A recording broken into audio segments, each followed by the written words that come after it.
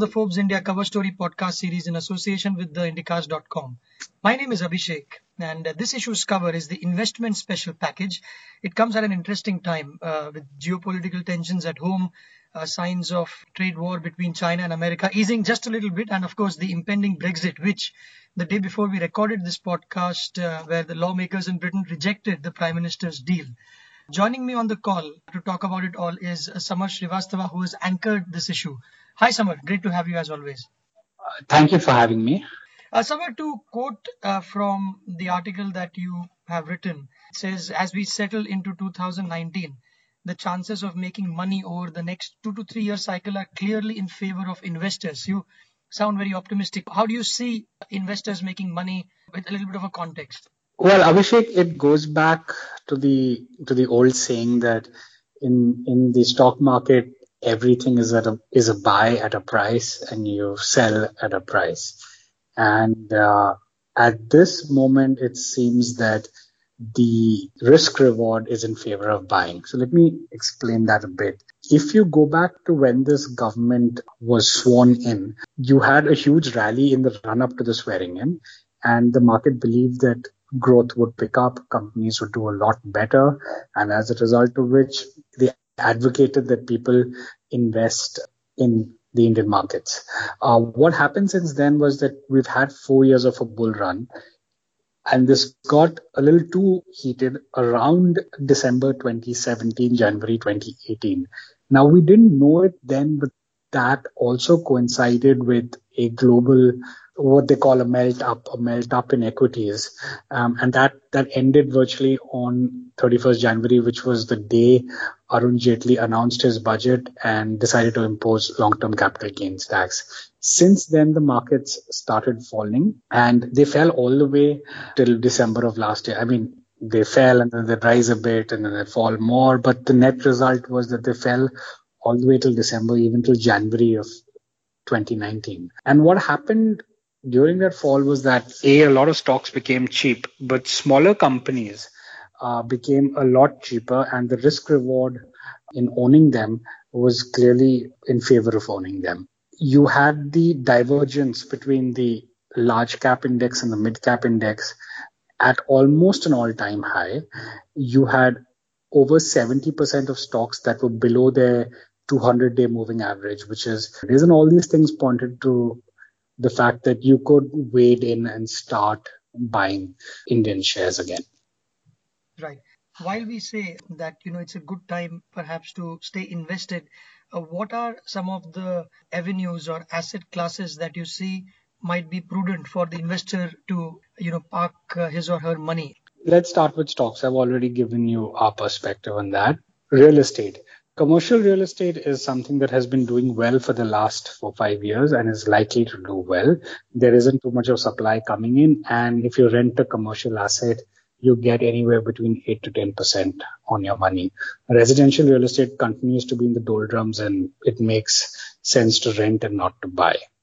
With regard to cryptocurrencies, you've seen what's happened in the last year. There's been a steep price fall, and investors are actually wondering what we do with the assets that we hope. It's a little difficult to get around what to do with crypto assets. And there's also an RBI regulation, isn't there, or at least a stay order, which prevents firms from trading with cryptocurrencies. Is that correct?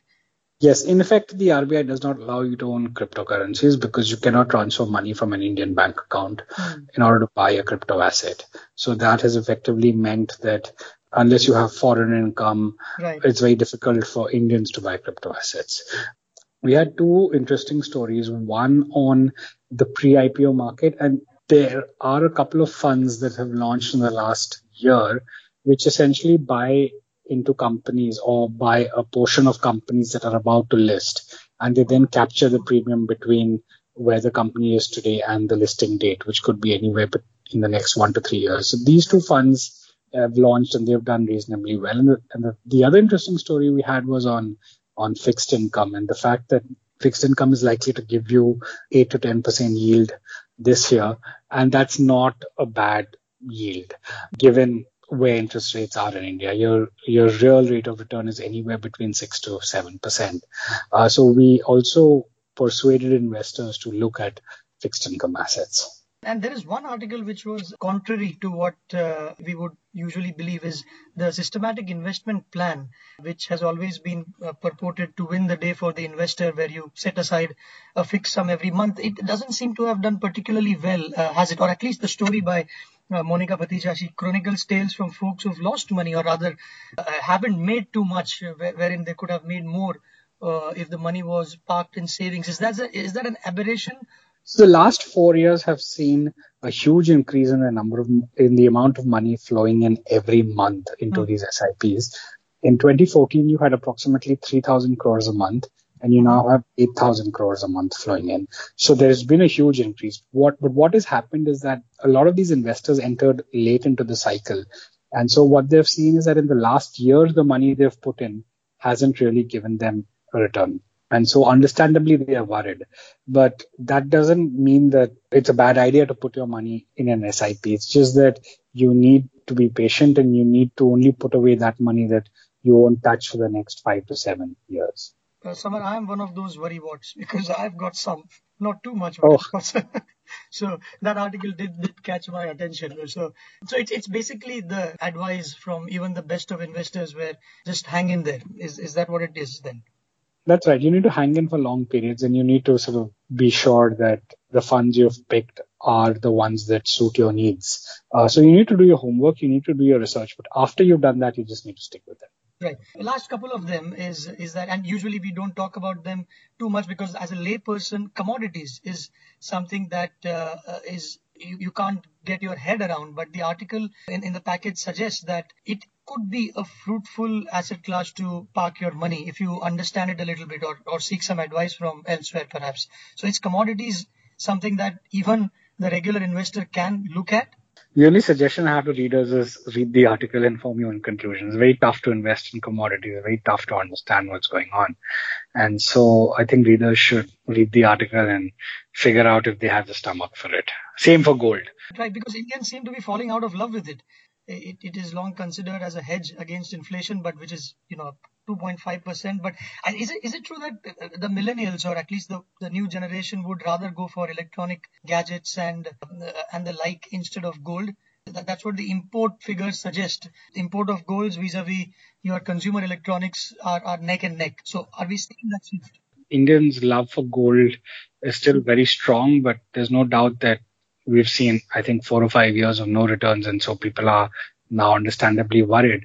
But having said that, you need to understand that the dollar prices of gold have they've not moved in the last 30 years, but they've hardly given you a real rate of return. What's happened is that the Indian rupee over the last 30 years has depreciated against the dollar. And so the rupee return that you see looks pretty good. But that said, you're right, it's a hedge against inflation.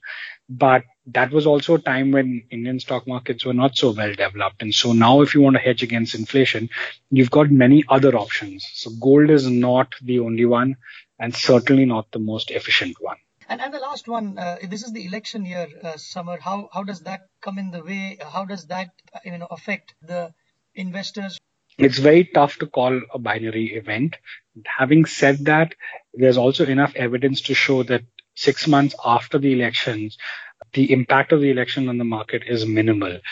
Let's assume for a moment that the present government doesn't come in. There could be a very swift knee-jerk reaction, but 6 months after the election, the markets will price in earnings and they'll move according to how corporate India performs. So sure, there could be a knee-jerk reaction, or it's possible that the market could have priced in the outcome before the election, and if this government comes in, it may still sell off. Either way, it could sell off, let's put it that way. So it's very tough to predict the outcome, and if you're a long-term investor, don't bother. If you want to trade, then sure, these sort of things do matter. Right, great. Samar, thank you very much for your time on this one.